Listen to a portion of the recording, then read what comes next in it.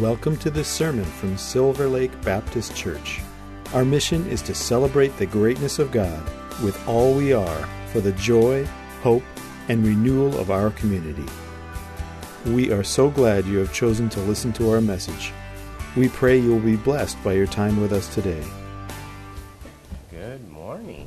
It's great to be here on a nice sunshiny day. There's plenty of liquid sunshine out there. So I saw Pastor Moses walking in, and I was like, Moshe, it's like your name. You're being drawn out of the water because it's like there's so much water out there. But anyway, it's great to be here this morning. Appreciate you guys so much for coming out on Memorial Day weekend. It's a huge weekend. Anyway, so Father, thank you for being with us. Thank you for your love and your peace and your goodness and just your faithfulness to be with us and in us, and that we know that you're always with us and always on the move, working for our good in all things. So we thank you for that. Holy Spirit, just speak through me in your mighty name. Amen. Amen. So when I grew up, Memorial Day weekend was like one of the things I looked forward to. And I think it's because my grandma and my mom and dad and them always instilled how important it was to remember. And so I remember going over to my great-grandma's and like there's a few things I remember about going over there is because like they lived, my grandpa, they had to sell the farm and they moved into town, and then they lived in one spot on a block, and then my great-granny, she was my great-grandma, we called her Granny, she lived on the corner, and my grandpa would go over there and he'd plow and build a garden. So like they only went to the store for a few things, you know, and so they did all that stuff on their own and then canned everything. Go get me some beans, and you go get a jar, you know, of beans or whatever from their closet. But I remember going over, walking down the alley, and I'd have to run if it was getting dark because I'd be scared, you know. And I'd run down the alley, and then I'd get there. But I remember when the rodeo come to town, and I'd sat there. I could only go like one or two nights. They wouldn't let me go all the nights because no one wanted to watch the rodeo all 3 nights. So I would sit there, and I'd listen. I could see the lights from the rodeo arena, and I'd sit there on her fence looking out at this field that my grandpa had planted, and just listen to the rodeo. And so it was a good memory I had. But I also remember that every Memorial Day they made a big deal out of it, and maybe they made a big deal out of it because I have a lot of family that served in the military, and so actually my family goes all the way back. I actually have relatives who come across on the Mayflower. So like on the $100 bill, Benjamin Franklin, he's my uncle, like legit. So like I'm still waiting for a piece of like, what do you call that when you get royalties or something? Like I should get that every time a $100 bill is passed out because like he's my uncle, you know. And seeing a Disney movie called The Swamp Fox. There's this dude, his name's Francis Marion, who literally pretty much created the special forces for the United States, where they would go into the trees and fight rather than sitting out here. That was one of my family members. That was one of my uncles too. They decided, hey, you know what? Let's fight from the swamps and not stick out there. And I'm like, that sounds like something I would think about. So we've got family members that were all the way from soldiers to one of the first frogmen and Navy SEALs to people who worked in intelligence with the Air Force to supply sergeants in the Army. So we've got a very military type family, and so for me, it's real important for me to remember this holiday and to remember the people. But we didn't just remember the military. I remember we'd go out and they'd have the 21-gun salute. And like this is a small town, a small community, but they would go and they would honor our veterans because we get to be free, but our freedom wasn't free. It cost someone something. And as I remember my granny, she lost one of her sons in World War II. And so there was a price that was paid for that freedom, and that was something that was ingrained in us from the very beginning. And so I'm thankful for that, because it also helps equate into my faith, because I have a freedom in Jesus, and that freedom in Jesus didn't come free. It come with a price, and it cost Jesus everything. It cost him his life so that I could be free. And so he said it's for freedom that he set us free. And so I want to live in that freedom, not just in this land, but that really encourages me when I think of the price that was paid, is to fight for our freedom and fight for what was done for us, because there's a heavy price that's been paid. But also not just our freedom here on the outside, but our freedom that we get on the inside. And so I think it's real important for us to remember that today. Another thing I remember is it's a day where we celebrated and remembered and got to know that we come from somewhere, because they would always take the flowers, and we'd go to like 4 or 5 different cemeteries. When I was a kid, I was like, come on now, I want to go eat and swim, because like school would be out about May 20th or something, and then my cousins, all we go is called the Longdale Boat Docks, man, and so out at Canton Lake, and so we'd go out and we'd swim and have fun and just have a blast. And so I always look forward, not so much to the going to the grave sites, but there was a respect and an awe that I got, because they were showing us that we come from somewhere. And I think so much of the time we live in a time where like you grow up one place and you live like 3,000 miles away. Like that's what I did, but still we're connected to something somewhere, sometime, someplace. Like I was talking about being in the 3D world, right? We're somewhere, sometime, someplace. Physically, but spiritually, we still live in a spiritual world. But it's important to connect with our roots. And it helps ground us, and it helps keep us, and lets us know that we have a big God, man. You think of all the people that we come from. Like, we just look at our mom and dad. There's just 2. Then you go to our grandma and grandpa, there's 4. Then there's 8. Then there's 16. Then there's 32. Then keep adding that up, man.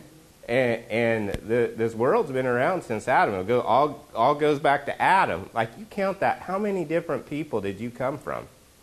So what are the chances that you come and were born and happen just like you are, with the same kind of genetics that you got, to be born in that same place, in that same family? What are the odds of that? Because there could have been a lot of things happen, because there's all kinds of wars, there's all kinds of sicknesses, there's all kinds of... What are the odds that you were born when you were born?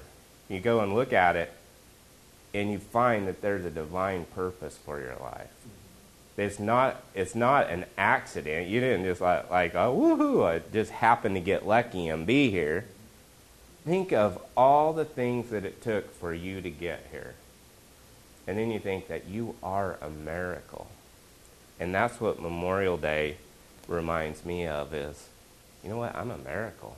The fact that I'm here, the fact that I get to do what I get to do, the fact that I get to live how I get to live, is a miracle. And so are you. You guys are precious. And it's not a coincidence. The Bible says, before the foundations of the earth, God thought of you. And he says, hey, this would be a great time to have Cindy here, or Jim here, or Millie here. And you have such value if we can just understand that. And that's one of my hearts, is for us, is for everyone, when I stand behind, is for Jesus to be exalted and lifted up, because when he is, we see who we are in him. And that sets us free and allows us to remember. Now, I've been talking about the children of Israel when they were going into the Promised Land. And God takes them through the swollen Jordan River, right? And as he's taking them through the swollen Jordan River, he he gets on the other side, and then he says, you know what, let's get you circumcised. And so they circumcise their entire army in the middle, in the most vulnerable spot that they can be in, with the enemy surrounding them and a river in the back. So there's no place to run. There's no place to go back to. All they can do to have victory is surrender to God and say, you know what, we're going to cut off the flesh and we're going to walk in the Spirit and we're going to go where you've called me to go. Not living out of what we think we can do, but living out of whom we know you are in us. And when we can get to that conclusion, we're unstoppable. And there's nothing that we cannot do. So here they're cutting the flesh off, and they're vulnerable. And they're having to rest in God, and they're having to forget those things that are behind them, right? Because it doesn't matter. They can remember the past, but like they're trapped now. Where are they going to go? What are they going to do? They have a new life and a new future and a new hope. And that's what we have in Jesus. We have a new life, a new future, a new hope, and that's who we are and where we are in Him. And it makes me think of our walk with Jesus too. There's this dude in the Bible, his name's Paul. Have you ever heard of Paul? Like I want to read this. Philippians chapter 3, verse 12 says this: not that I have already obtained all this or have already been made perfect. Let me go back up a little bit, because I want to just read through the scripture just a bit, and then we'll go to this. Finally, my brothers, rejoice in the Lord. It is no trouble for me to write the same things to you again, and it is a safeguard for you. Watch out for those dogs, those men who do evil, those mutilators of the flesh. For it is we who are the circumcision, we who worship by the Spirit of God, who glory in Christ Jesus and put no confidence in the flesh, though I myself have reasons for such confidence.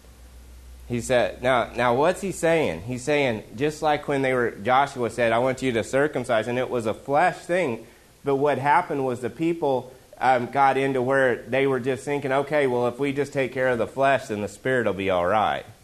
When really there's an objective and there's a subjective, and that in our Bible's so deep. Like if we could understand, like even the letters, like when you go into the Hebrew and it says Bereshit bara, in the very first, in the beginning, God, like you see the bait, right, and the rest. They all have names. Like in the Hebrew, even they have pictorial names, like you see bait is like a house. It's like a tent peg, right, that holds the tent together. And then you see resh, that's the head. And so you see Bereshit bara, and then you see, what do you see? You see bait, resh. What is that? That's bar. That's sun. Then you see the next word. It starts with Bereshit, and then it goes to the next word, bar, and it starts with the sun too. So everything starts with Jesus in this word. And I could take you through some of that stuff, but I ain't got time this morning to go through all that, and I need a chalkboard or something. But it's really cool when you see how deep this word goes, right? But he's saying, I don't want you to just look. The letter kills, but the Spirit gives life. It's good for us to see the literal history and stuff that happens, but it's also good to see that the Spirit is alive and He's talking through that. It happened to them, but it happened for us. It's something that we can take and apply to our lives now and learn from. And when we see that, it's so much deeper than what we think or feel. So he's telling them, he's like, hey, you guys got it wrong. Like you see back here where they're cutting it off, and now you're just thinking you can do it by the flesh and by your works. And that's exactly it's not a physical thing that you're cutting off. You got to cut off it's not physically something through works, but it's something that you do spiritually, putting aside the flesh and living out of your spirit. And that's real important when we get it. And so Paul was really big on this. And I'll continue on so we can see why. He says this. He says, though I myself have reasons for such confidence. So there's all these boxes you checked off, and whoever had it, like maybe they were more righteous. You ever see that? Well, I'm saved. You know, I've got the Holy Spirit living in me. I do this and I do that. And we check off these boxes and think that that makes us righteous, where the truth is the only thing that made us righteous was the fact that we are covered by the blood of Jesus. Nothing else. That's the only equalizer. And guess what? He paid that for everybody. Those people that we think are rotten sinners that no one likes, he paid that debt. The only thing they got to do is say, hey, I received that. You paid it. Hey, I'll take that. Right? So the Bible says there's none righteous, no, not one. It's just by the grace of God that we have standing with God through His grace. But He created us to have fellowship with sons and daughters. And really, the problem's not with God. The problem was within our minds. Because we're like, you know what? I can never measure up. I can never be good enough. So God said, you know what? I'm going to help you out. I'm going to send my son, my only son. And he's going to give his life. And now we know there's a sacrifice for us. So that gives us peace in our heart. And it comes through Jesus and Jesus alone. Right? So here, Paul's saying, though I myself have reasons for such confidence, if anyone else thinks he has reasons to put confidence in the flesh, I have more. He said, I'm circumcised on the 8th day of the people of Israel, of the tribe of Benjamin. Now, before I go on, I'm going to, because of my Jewish friends who are watching, I'm not saying there's anything wrong with being circumcised. I'm not saying there's anything wrong with giving and trusting God and that kind of stuff. What I'm saying is don't put confidence in your works, in the stuff you do, right? Because it's a shadow of what we really are in the Spirit. Does that make sense? So he says, if anyone else thinks he has reason to put confidence in the flesh, I have more. Circumcised on the 8th day of the people of Israel, of the tribe of Benjamin, a Hebrew of Hebrews in regard to the law. He's a Pharisee. So now there's the Pharisees and the Sadducees. Now the Pharisees believed in the resurrection, and they had a lot of loopholes, right, to jump through to try to be righteous. But the Sadducees did not believe in the resurrection. They believed when you died, like there was nothing else, right? So really what they're saying is like your spirit just exists for this short little time and then you're done. Like it's not much different than atheism in some ways, or a belief, like some people believe in God, and it's like believing in God but then believing that, hey, I'm just here from the time I'm born until the time I die. So it's basically all physical, right? And then if that was how I believed, man, I'd be living it up, man. Hey, I got a time clock clicking. Let's get this party going, right? And so that kind of thinking I never really understand it, because I can't tell how I know, but I know in my heart that I'm a spirit, and as a spirit, we're going to live forever, right? And so you got the Pharisees, and that's why they call them Sadducees. That's why they're so sad, you see. Because they didn't think there was life after death. They didn't think there was hope beyond, right? And then, so here Paul is a Pharisee. He's not just a Pharisee. He goes back all the way to studying with Gamaliel, who's one of the greatest rabbis of the time. His spiritual teaching lineage goes all the way back to them. And so there's two of them. There's Shammah and Gamaliel, who were really famous in those days. And so I think there's a lot to learn through all of them. But anyway, so this is where Paul's saying, he's like, I've circumcised on the 8th day of the people of Israel, man. Not just circumcised, but circumcised on a certain day. And he's like that. I'm a Hebrew of Hebrews in regard to the law, Pharisee, as for zeal, persecuting the church, as for legalistic righteousness, faultless. You know what he's saying? I kept every loophole. I kept every law through legalism perfectly, faultlessly. He knew every loophole. He knew every little crook, every little cranny.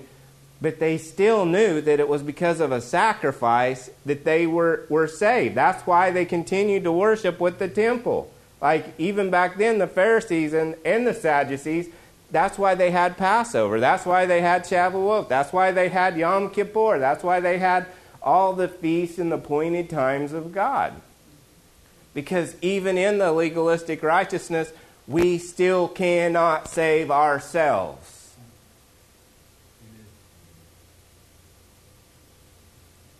So here it's really cool because he's saying I was persecuting Christians because they were off, man. They weren't doing he didn't even just persecute. He was helping kill Christians. He was helping kill believers. Till what? Till God knocked him off his high horse, man. And God changed his life. And I can't think of anyone more qualified to write the Gospels that he did than him. Like he's looking at it and saying, yeah, I was all this, but it doesn't matter. He's like, that's just dung to me. But when you look at it, he knew. He lived that. He had that knowledge. And so God done something in his heart that changed him from the inside out. And you can hear it in him. He's like, it's not about my flesh and what I do no more. He's like, it's about who I am on the inside, that I am. He realized that he didn't go just from a great Jewish law keeper, but he went to being a son of the Most High God, right? The Bible says that we're a royal priesthood, a chosen generation, right? And so what he's saying, he's like, you're kings and you're priests, right? We're sons of God. Now, to be a son in Hebrew means that when you get bar mitzvahed, you become a man. When you become a man, you're co-equal with the Father.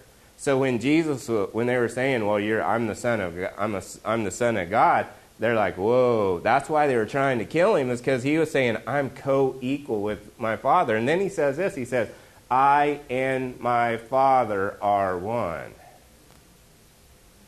Now you kind of see why maybe they were wanting to kill him, because he's like, hey, I'm co-equal with Elohim, with Yahweh, the creator of the universe. And here that the people all around, they knew the law. There's really good people. Like, these weren't rotten people that were just like, I'm just going to be religious and just beat people up. And you know what? We've got Pharisees and Sadducees in churches today. We have forms of godliness but lack the power within, because the power doesn't come from way off at the end of the universe or in another dimension in heaven, but it comes Christ in us, the hope of glory. And so you can do every right thing and not realize that your salvation comes from Jesus, and it's just dung, man. And so here's where Paul got the clue. He's like, but whatever was to my profit, I now consider a loss for the sake of Christ.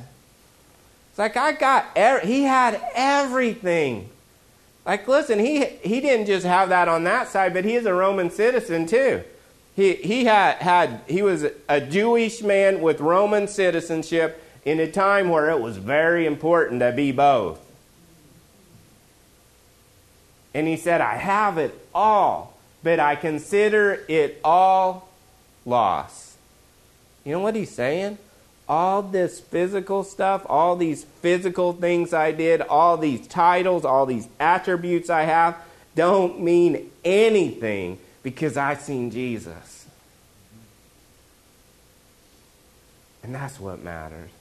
I'm not saying it's not good to be blessed, and he's not even talking about material things necessarily, but he's talking about our works. What are we doing? How are we working? How are we thinking? Are we thinking that we're not good enough? Are we not thinking from a position of a son and a daughter of Christ? Well, I can't be a son of God. How can I be a son of God? Because Jesus and God are one, and you're so like you're seated with Christ in heavenly places.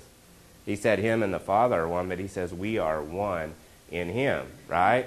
And then you go on and it goes, Jew and Gentile are one in Messiah, right? So that means that everybody it has access to all of Abraham's blessings through Jesus, the Messiah. That's big news, man. And when we really get that on the inside, man, it will blow in ways great ways. It's like a volcano erupting that's just going to go, man, and it's just going to hit everything around us. And that's my passion. That's what I want to see. I want to see God, Christ in me, the hope of glory flowing out of me, rather than me waiting for him to come back before we see what he can do here on the earth. We can love people and we can help people and we can do things right here and right now, but we're not doing it because of our flesh. We're doing it out of the Spirit. Does that make sense? So, but whatever for my profit I can now consider loss for the sake of Christ. What is more, I consider everything I lost, everything a loss compared to the surpassing greatness of knowing Christ Jesus my Lord, for whose sake I have lost all things. I consider them rubbish, that I may gain Christ. And then he says this, watch this. And to be found and to find him when I go to heaven.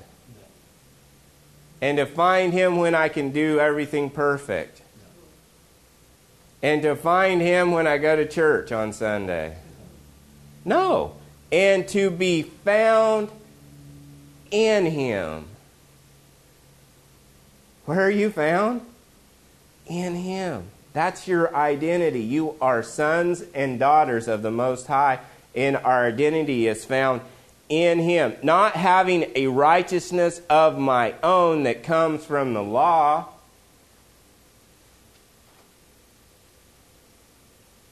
but that which is through faith, the righteousness that comes from God and is by faith. You know what he's saying? He's like, just believe me. Just trust in me. Just know that it's not about our works, but it's about my work. Just rest in it. Know that you're one in me and I'm one in you.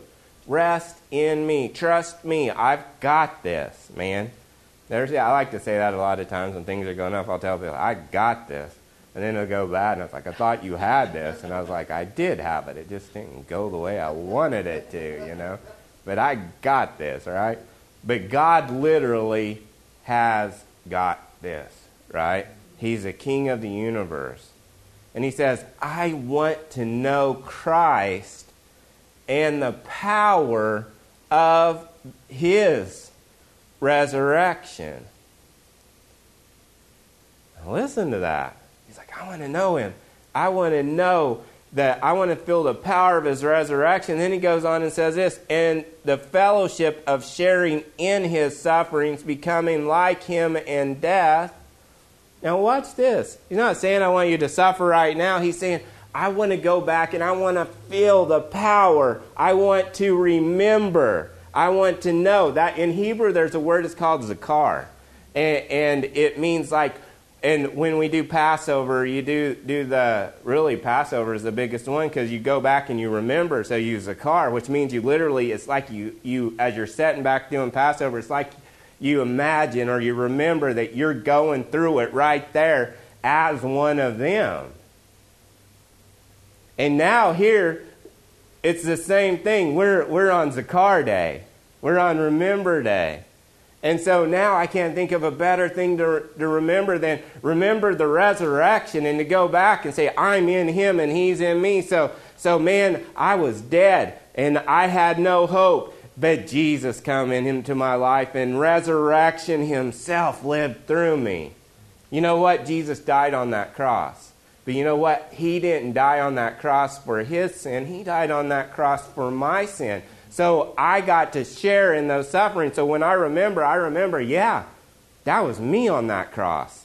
That was my sins that were paid for. That was my hope. And I'm going to share in that because I'm sharing in that in him. And now I'm also going to share in the resurrection. I am crucified with Christ. Do you guys hear that? I am crucified with Christ. Therefore, I no longer live, but it's Christ who lives in me. Lives where? In me. In me. Christ, Jesus Christ in me, the hope of glory. And he says, now I want to know the power of his resurrection. I want to share in that. Man, that wasn't just him. That was him that took the crown of thorns on his head. That was for me, the nails in his hand. That was for me, the nails in his feet. That was for me, his back marred. That was for me. He was wounded for our transgressions, bruised for our iniquities. The punishment that brought him peace was upon him. And by his stripes, we are healed. I say it. Receive it. Take it. Share in knowing that you died on that cross with him. But don't forget, because he goes on, he says, I want to know the power of his resurrection. And it says, and so somehow to attain the resurrection from the dead. You know what? He's not just meaning like one day he's going to rise again. He's saying, I want to rise again from the inside out. Do you ever feel dead inside? Feel like you're hopeless? Feel like there's nothing? You're like, oh, I'm no good. I'm rotten. I've done this. I've done that. I don't care what you've done or where you're at. The blood of Jesus and the cross was a great equalizer, and he loves you. He loved you then. He loves you still. He always has, and he always will. It's a sign on a picture my wife has up down in our one of our dens. He loves us so much that he gave his son, his only son, to die for us. I want to remember what he did.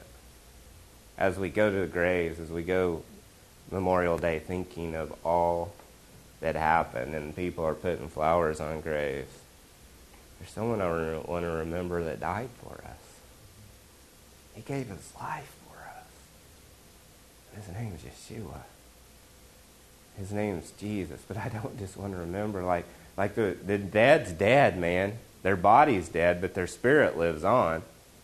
Right? But Jesus rose again. There's no body in that grave. He rose again.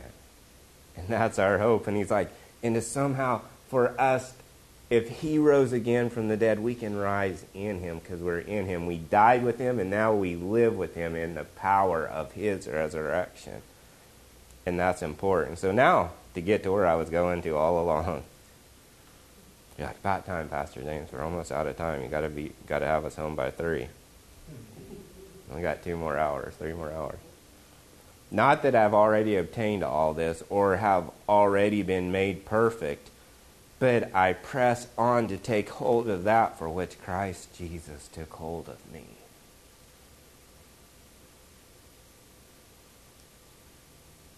Brothers, I do not consider myself yet to have taken hold of it, but one thing I do, forgetting what is behind and straining towards what is ahead.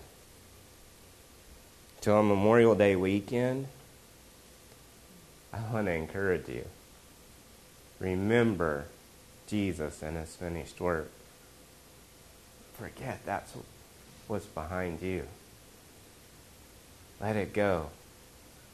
Put that in that sharing and the suffering with Jesus. And rise again with him and let him live in and through you in ways you never dreamed possible. And you'll have a life that is so abundant that you can't help but walk out him in you, the hope of glory. And it's a hope for people around you too. Amen? Amen. So Father, thank you. Thank you for your word. Thank you for your peace. Thank you for loving us and being there for us. And we just celebrate you this morning. In the mighty name of Yeshua. Amen. Amen. Thank you for listening. If you'd like to learn more about us, check out our website at www.silverlakebaptist.org.